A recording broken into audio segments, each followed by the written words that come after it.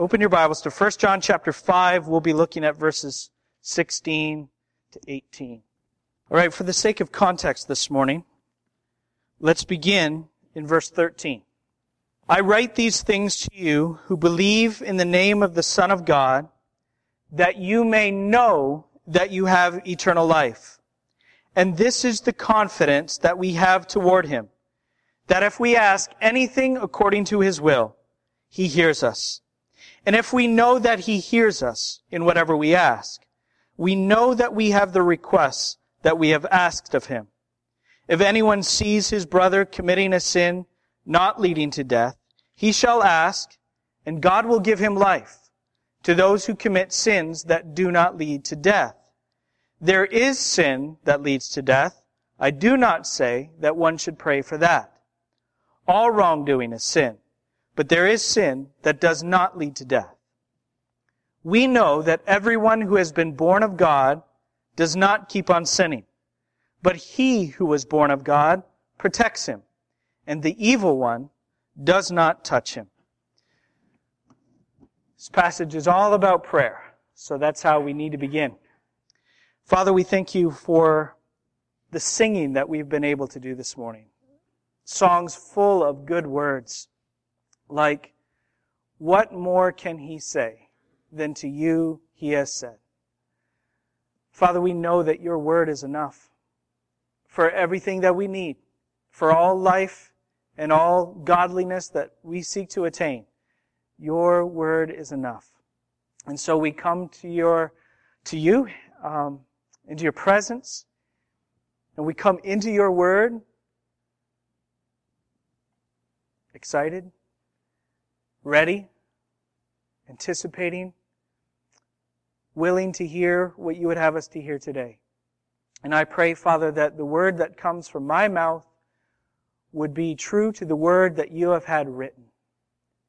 And I pray that not only my lips, but my heart would bring honor and glory to you. And I pray that tremendous good, tremendous help would be for my church family today as we listen to you speak to us. Give to us, we ask, according to your promise, your Holy Spirit. We look to you for your grace in Jesus. In His name we pray. Amen. If one of our young men was going to war, what would you do for him? If one of our young men was going to war, what would you do for him? I'm looking for answers out loud. Okay, pray. Automatic answer. Our young men are at war. We do not wrestle against flesh and blood, it says in Ephesians 6. That's not the enemy that we fight. But they are engaged in a fight against powers of darkness, spiritual forces of evil in the unseen realm. The enemy that they are engaged in combat with is more numerous than Al-Qaeda. It is swifter than ISIS, and over the last month plus, we have seen how quick they move on the battlefield. The enemy that they are engaged with is more devious than Hamas, and we have seen how devious they are and deceptive.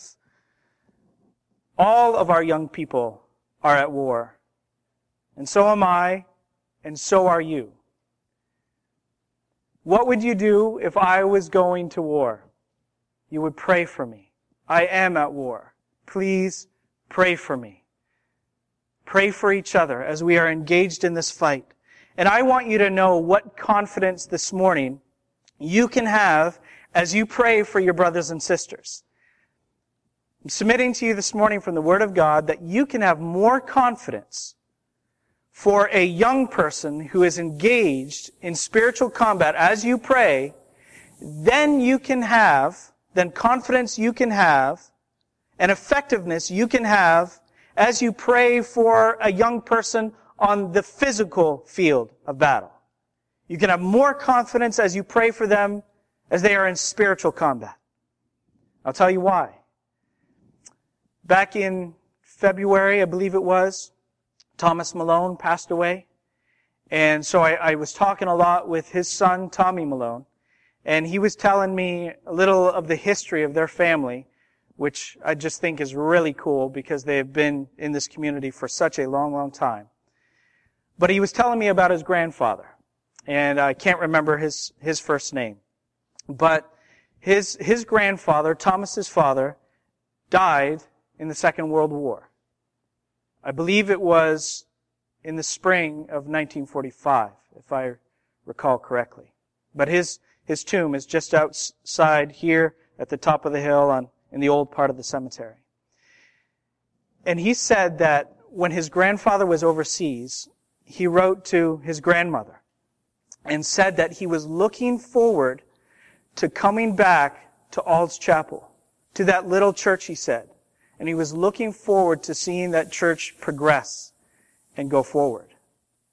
But he died before he could ever get back home.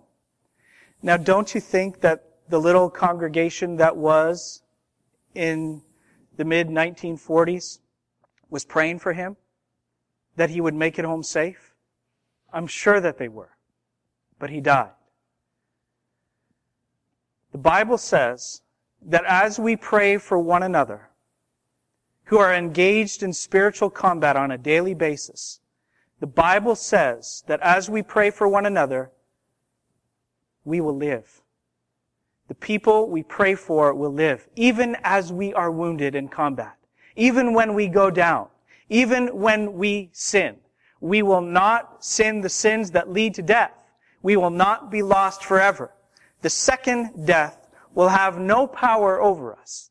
And so we can pray with incredible confidence, knowing that our prayers will be effective. In fact, this is what I believe John is saying in 1 John 5, 16 to 18. That one of the means that God has appointed for you to persevere to the end in faith is the prayers of your brothers and sisters. God uses our prayers for one another to preserve us unto the end. And so we need to be praying. Take advantage of this incredible gift that God has given to us. Let us pray in confidence. Do you ever think that in your personal relationship with God that people in the church need to mind their own business? I know that I am sick and tired of hearing that kind of talk. You know, what you do is none of my business. What I do is none of your business. Let's just have everybody in the church mind their own business. As though John had said, look at verse 16 again. Like John had said, if anyone sees his brother committing a sin not leading to death, he shall mind his own business. What you do is none of my business. What I do is none of your business is nothing less than the philosophy of that murderer Cain, who said to God, am I my brother's keeper? I know that nobody here wants to think like Cain. So let's reject that. We don't relate to each other like the world relates to each other. The world says, you know, what I do is none of my business. And I'm not saying that we are to know every personal, intimate detail about the good we do or the bad we do about each other. We don't need to know everything. But this worldly philosophy of mind your own business is not the way that we think anymore. Because by the blood of God's Son, we have been reconciled to Him, and we have been brought into peace with each other to walk this glory road together and to help one another along so that we persevere. Let's recap the context before we get into this text in detail. It's not going to take me long today. Going back to verse 13, which we read. John waited until the end of his letter to sum up the purpose for which he wrote. He said that he was writing so that all who believe in the name of the Son of God may know that they have eternal life. So he was writing so that we would know in confidence that we do know God, right? Because that's what eternal life is, knowing God. So John wrote that we would be assured, that we would be confident that we know God. And this confidence that we have of knowing God translates to confidence in talking to God. And that's what we see in verses 14 to 15. He said, this is the confidence that we have toward Him, that if we ask anything according to his will, he hears us. And if we know that he hears us in whatever we ask, we know that we have the request that we have asked of him. So confidence in knowing God leads to confidence in talking to God. And now he says we can be confident as we talk to God about one another. And that's the concentration of verses 16 to 18. And that's how these several verses relate to each other. So much confidence in our relationship with God that even as we take each other's case before God and plead on each other's behalf before him, we can be absolutely confident that God will hear the things we request. Prayer is really, when you think about it, is a small love, isn't it? We know that prayer is important. In fact, we are covenanted together as members of this church to pray for one another. We say in our new covenant, we say, we promise to pray for one another. And it's such a small thing that we do. It's not one of those blood, sweat, and tears activities, is it? I mean, there may be tears at times, but I don't think that I have ever emerged from prayer bloodied and covered in sweat. The only person that we know that had blood, sweat, and tears as he prayed is the Lord Jesus Christ in the Garden of Gethsemane. For that reason, prayer is a small love. But it's a small love that we show for one another as we pray for each other with incredible power. It's a small love with incredible power. So John says in verse 16, if anyone sees his brother committing a sin not leading to death, he shall ask, and God will give him life. Does anybody get tired of our prayer meetings when our prayer requests center on temporal things? Our temporal needs are great. And there are many seasons in our lives when they are especially great.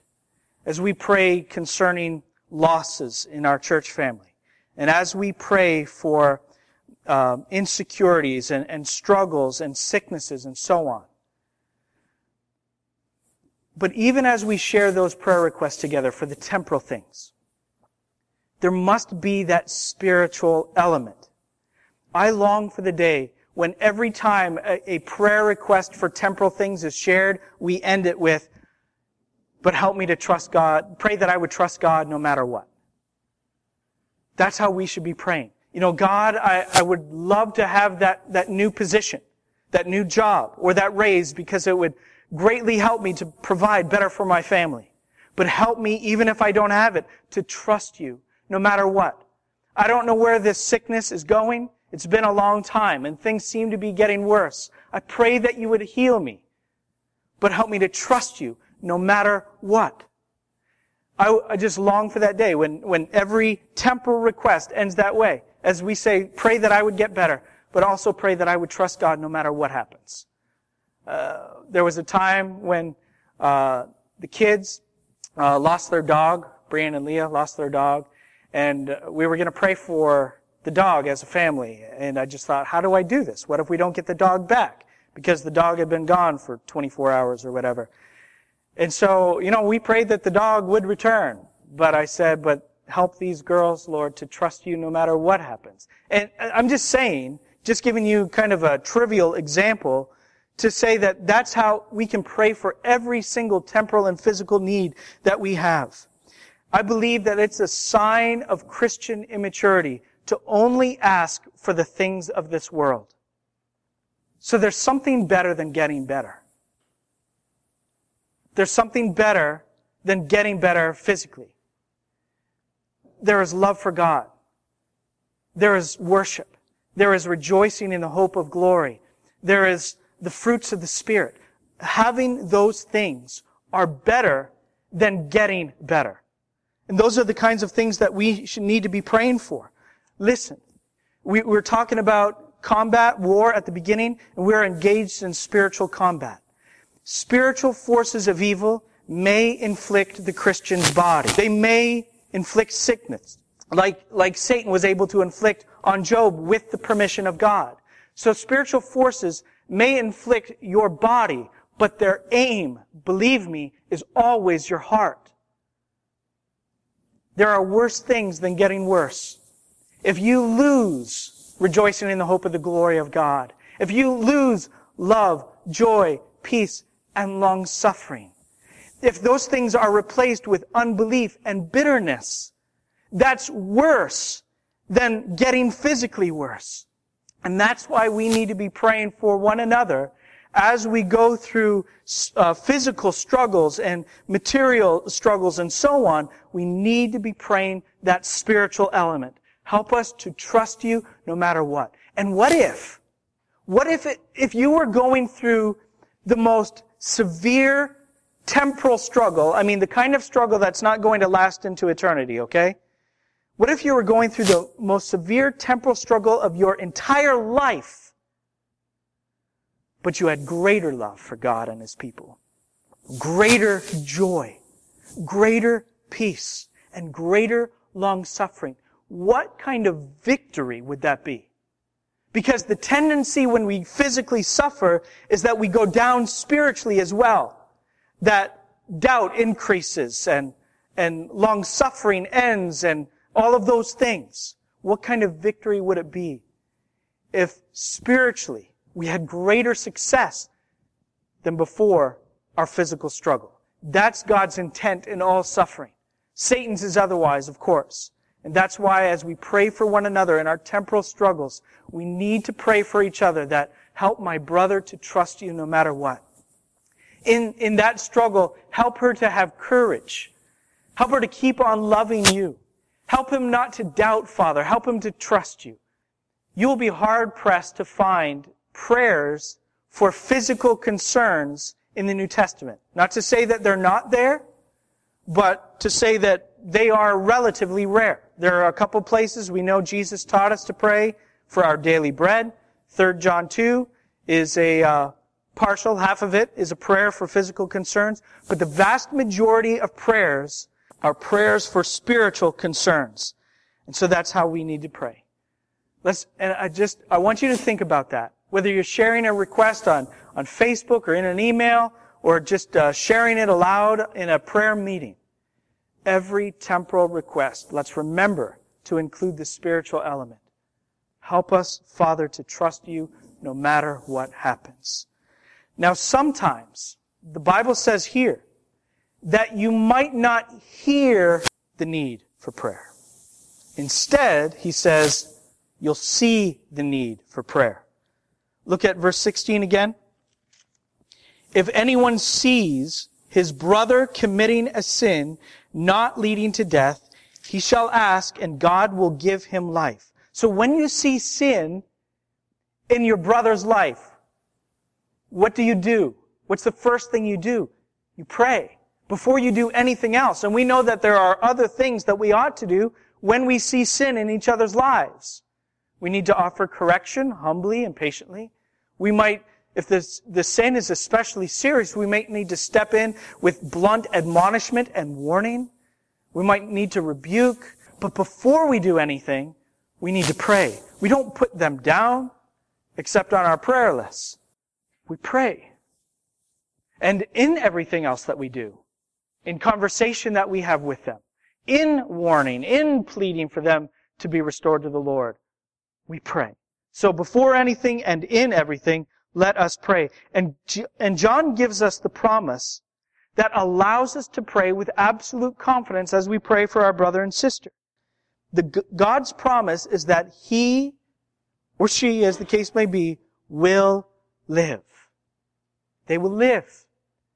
Now, of course, if that individual that we see sinning is a true Christian, true brother, true sister, we know that they have life already. They have eternal life. So I take it to mean, I take John to mean, when he says that God will give this person life, he means that God will restore them. He will renew them in walking in that life.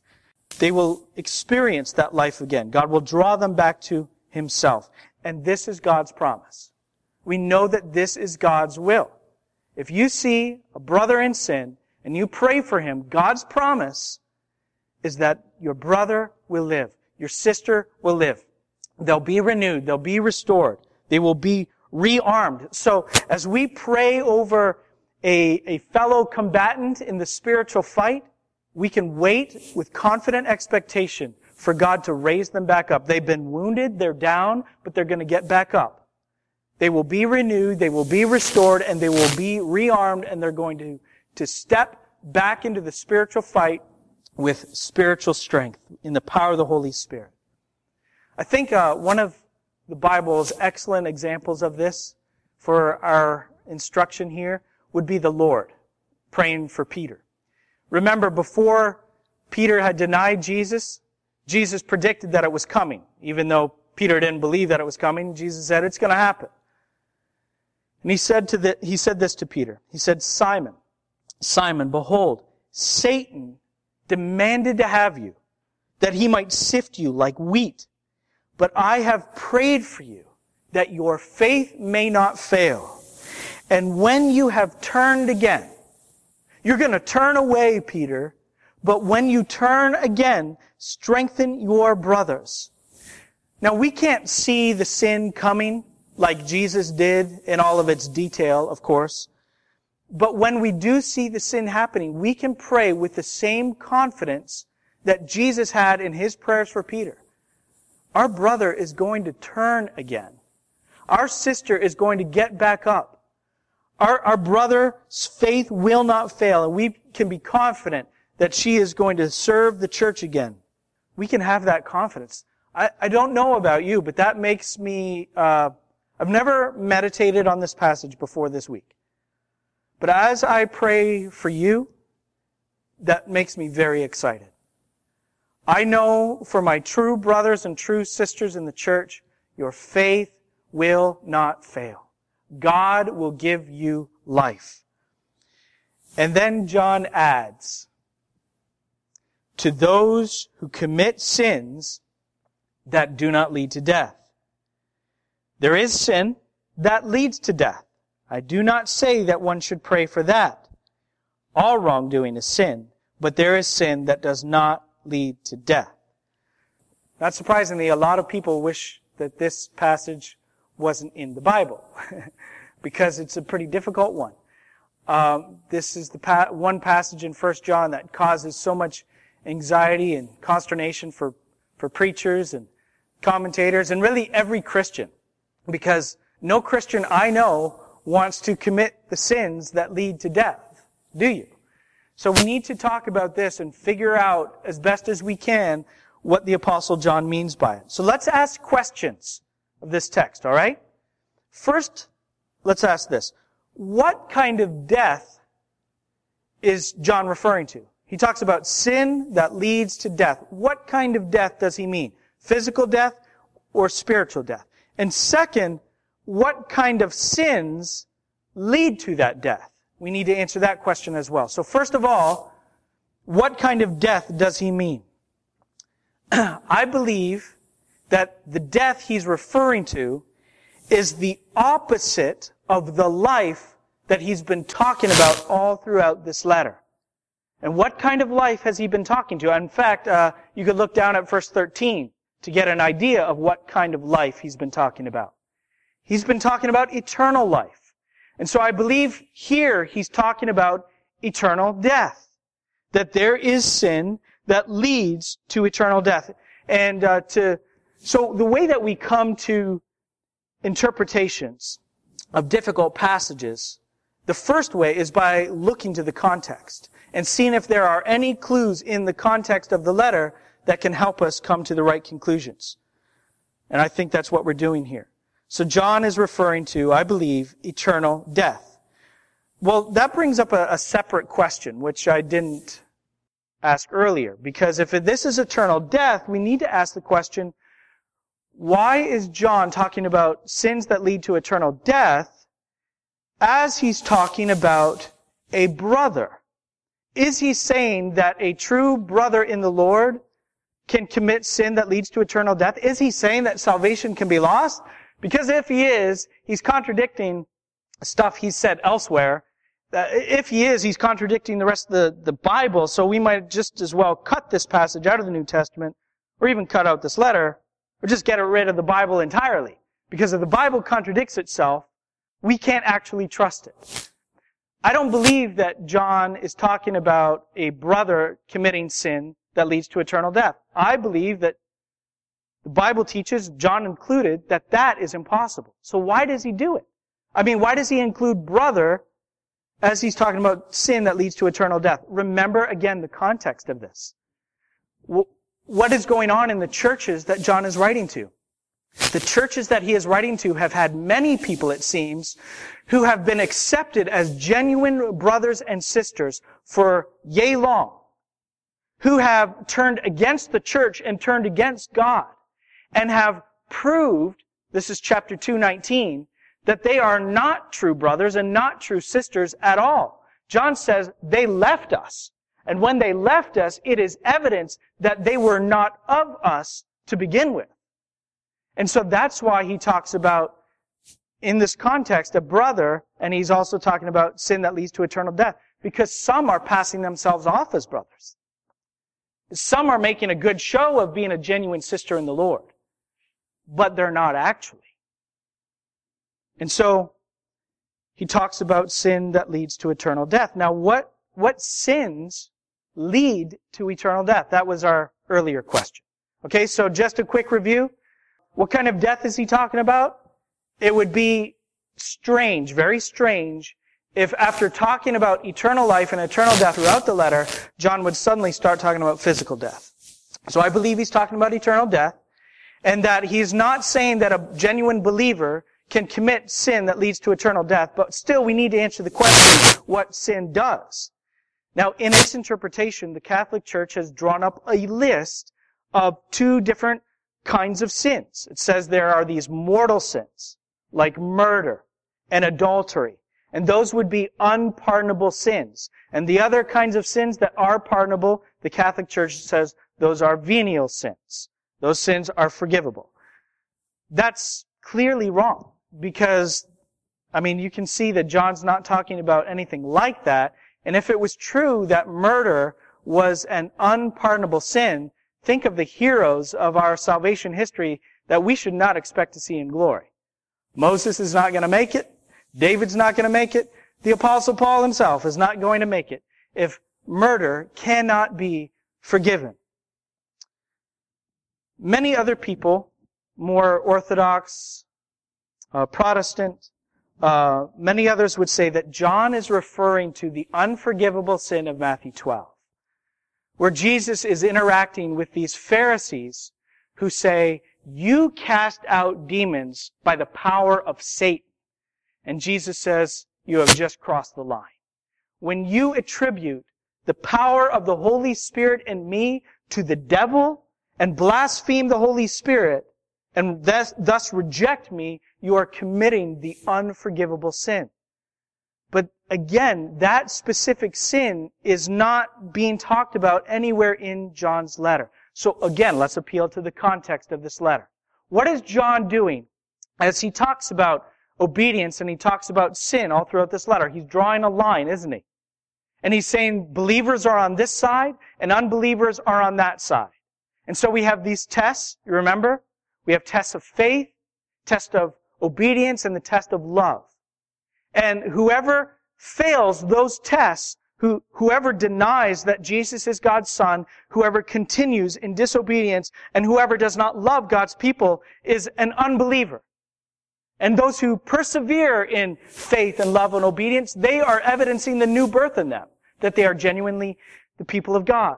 And so he's dividing them. And by my hand motions, I'm not saying that the sheep are on my right hand and the goats are on my left. But he is constantly making this division. So I think right from the beginning of this letter, John has been talking about the sins that lead to death. Denial of God's Son, disobedience to His commandments, and loving the world. If you're guilty of any one of those, you're guilty of all three. If you don't have faith in God's Son, you're not going to obey His commandments, and you're not going to love His people, obviously, right? So these are the sins that lead to death. And John says Well, let me read to you just a passage where he has said this already. He says, "By this it is evident who are the children of God and who are the children of the devil. Whoever does not practice righteousness is not of God, nor is the one who does not love his brother." And he says in chapter 3:14, he says, "Whoever persists in these sins abides in death." So these are the sins that lead to death. Now, John's concern here is that we be praying for each other, church family. He wants us to pray for our brothers and sisters in confidence. So at the end of verse 16, I don't think it's a big deal that he would say that he's not commanding us to pray for situations involving sin unto death. I think he says that because he's saying, that's not my concern here. That's not my concern. Pray for your brothers and sisters when you see them in sin that does not lead to death. That's his concentration. Now, that being said, I think it's really interesting, going back to our earlier example with Jesus and Peter, that when Jesus predicts Peter's sin, he prays for him. And he says, "Peter, I have prayed for you, that your faith will not fail." But on the other hand, when he predicts Judas' sin, that Judas will betray him, he doesn't pray for Judas. He says, in fact, what you're going to do quickly. So he prays for the one, and he does not pray for the other. And in John 17, just before he's arrested, he says explicitly to the Father, "I am not praying for the world, I am praying for those that you have given to me." Now, that being said, I don't know a Judas. I don't have the insight that Jesus had, whether someone is committing sin like Judas. So John is not saying, don't pray for that situation. I mean, look back at the text. He's not saying, don't pray for them. He's just saying, I'm not telling you to pray for them. Because my concern here is that you pray for your brothers and sisters, that they will persevere to the end. So we can pray with confidence. We can have confidence that even when there is sin, there's going to be confession. There's going to be repentance, and that individual that we see in sin is going to be restored. Why do we have that confidence? Look at verse 18. What's the basis for it? First of all, we've seen already that God promises to give them life.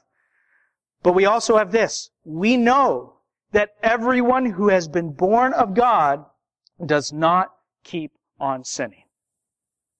It's impossible for the one who has been born of God to persist unrepentantly in sin.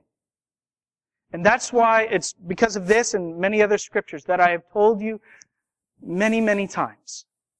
It is impossible for a believer to sin indifferently, indefinitely. It's impossible for a believer to love the world and the things of the world and have no concern for their love of the world.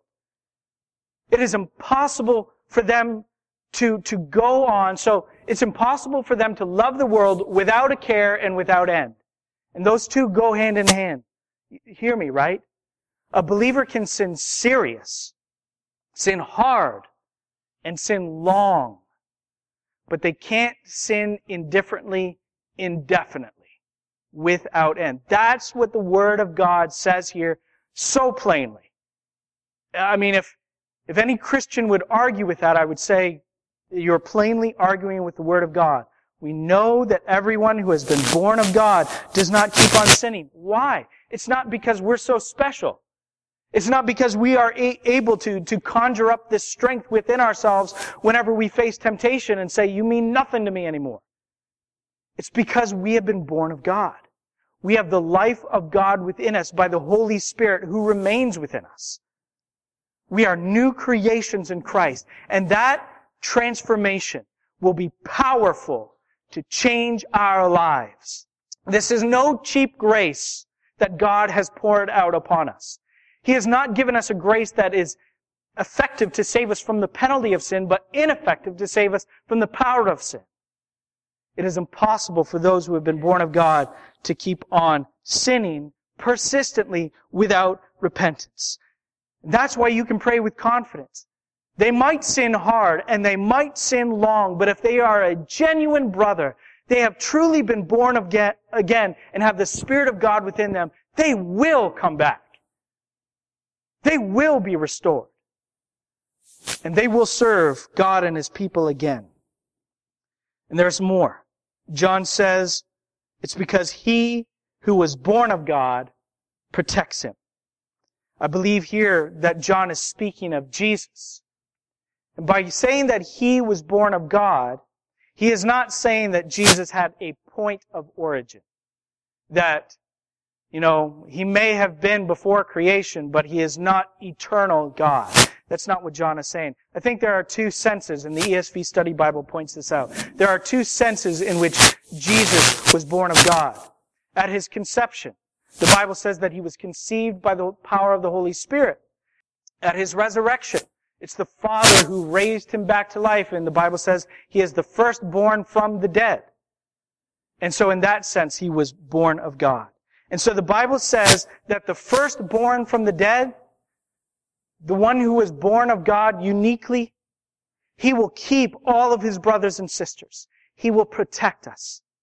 He will protect us all the way to glory. Our salvation, church family, cannot be lost. Jesus Himself said in John chapter 6, verse 39, He said, "This is the will of Him who sent me, that I should lose nothing of all that He has given me, but raise it up on the last day." There is only one way that you can be lost. Well, two ways. There's only two ways that you can be lost. Either Jesus doesn't want to obey the Father, He won't obey the Father, or He can't obey the Father. That's the only two ways that you can be lost. There's a lot of confidence in that. And so the evil one, John says, does not touch us. He wants to shake us out of the grip of the eternal God, but he cannot bring us down. In Christ, we are secure forever.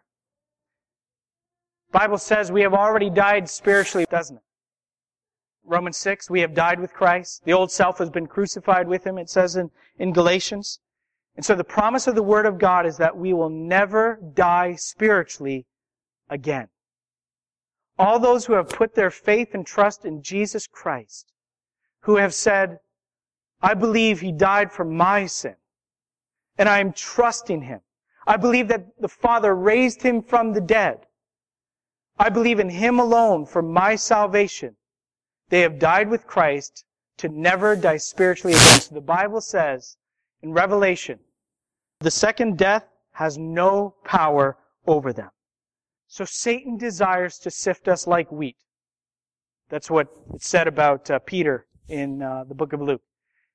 He desires to sift us like wheat. He desires to shake up our lives, to shake us out of the grip of God. And so believers under Satan's oppression may sin hard and they may sin long, but they will not sin unto death. They will be restored. Like Peter, we're going to return. I want to tell you how important our prayers, our spiritual intercession for each other is. It is very clear from 1 John 5, 16 to 18, that one of the means that God has appointed for you to persevere in faith unto the end is the prayers of your brothers and sisters. And when you pray to the Father for your brother and sister in sin, the answer is the Son. The answer is that Jesus will protect them. Jesus will keep them. Jesus will not let them continue in that sin. The firstborn Son will keep His brothers and sisters and raise us all up together to be glorified with Him on the last day. So church family, this is a small love, but it has an incredible power. There is an incredible promise here. We need to be praying for one another. I know your first inclination in prayer as you pray for other people is to pray for your own immediate family. And I do. Constantly praying for my wife and for my children. And sometimes, after you've prayed, for so long and so seriously and in tears for your own family, you're like, man, I gotta go. I don't have time to pray for the others.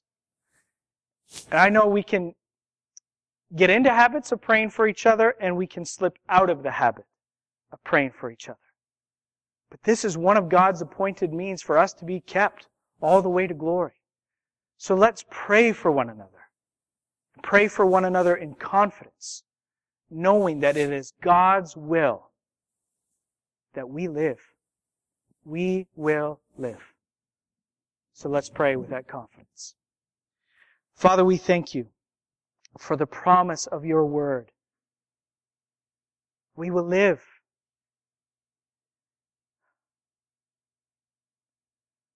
Father, everyone here can think back even into the beginning of this day and see sin. Maybe it's, I don't want to worship with the people of God today. I'd rather do something else. Maybe it's just a preference for something else than the teaching of the Bible. Or thinking, oh, this isn't relevant for me, or whatever. We all have sins. Maybe there's conflict in our lives with members of our family, or whatever. Maybe there's doubts. Maybe there's anger for what you have orchestrated for our lives of late. We all know that there's sin. And we all feel guilty. And we all feel fearful of our relationship with you because of our sin. But you promise that you will give us life. You promise, Father, that your Son will keep us unto the end, and the evil one will not touch us. He cannot snatch us out of your grip. And for that, we praise you. And I pray, Father, that you would make us lovers of each other in such a way that always we're praying for one another spiritually. That spiritually we would thrive. That even as we're sick, even as we have whatever physical suffering, that the spiritual fruit would remain and would actually grow. Because that's what we want. And so, Father, right now, I pray for those who are going through physical sufferings. I pray for those who have suffered losses. I pray for those who are going through physical tests right now. For those whose future is uncertain. I pray for those, Lord, who have uncertainties in their jobs or just struggling in their family and relationships. I pray for them, Father, that you would bring healing. I pray, Father, that you would raise up physically the one who is physically sick. But we don't know if that is your will. Not for certain. And so we pray, Father, that for those of us who are going through temporal struggles right now, pray that my brothers and my sisters would trust you no matter what. I pray that you would fill them with your Holy Spirit in such a way that love doesn't shrink. Pray that love will grow and joy in you will grow and the peace that passes all understanding would increase. I pray that they would find long-suffering, endurance to be greater than they ever imagined. And all of the rest, gentleness, goodness, faith, meekness, self-control. I pray that as the outer self wastes away, the inward self, the inner self would be renewed day by day. Conform us to the image of your Son. Give us that grace, we pray in Jesus' name. Amen.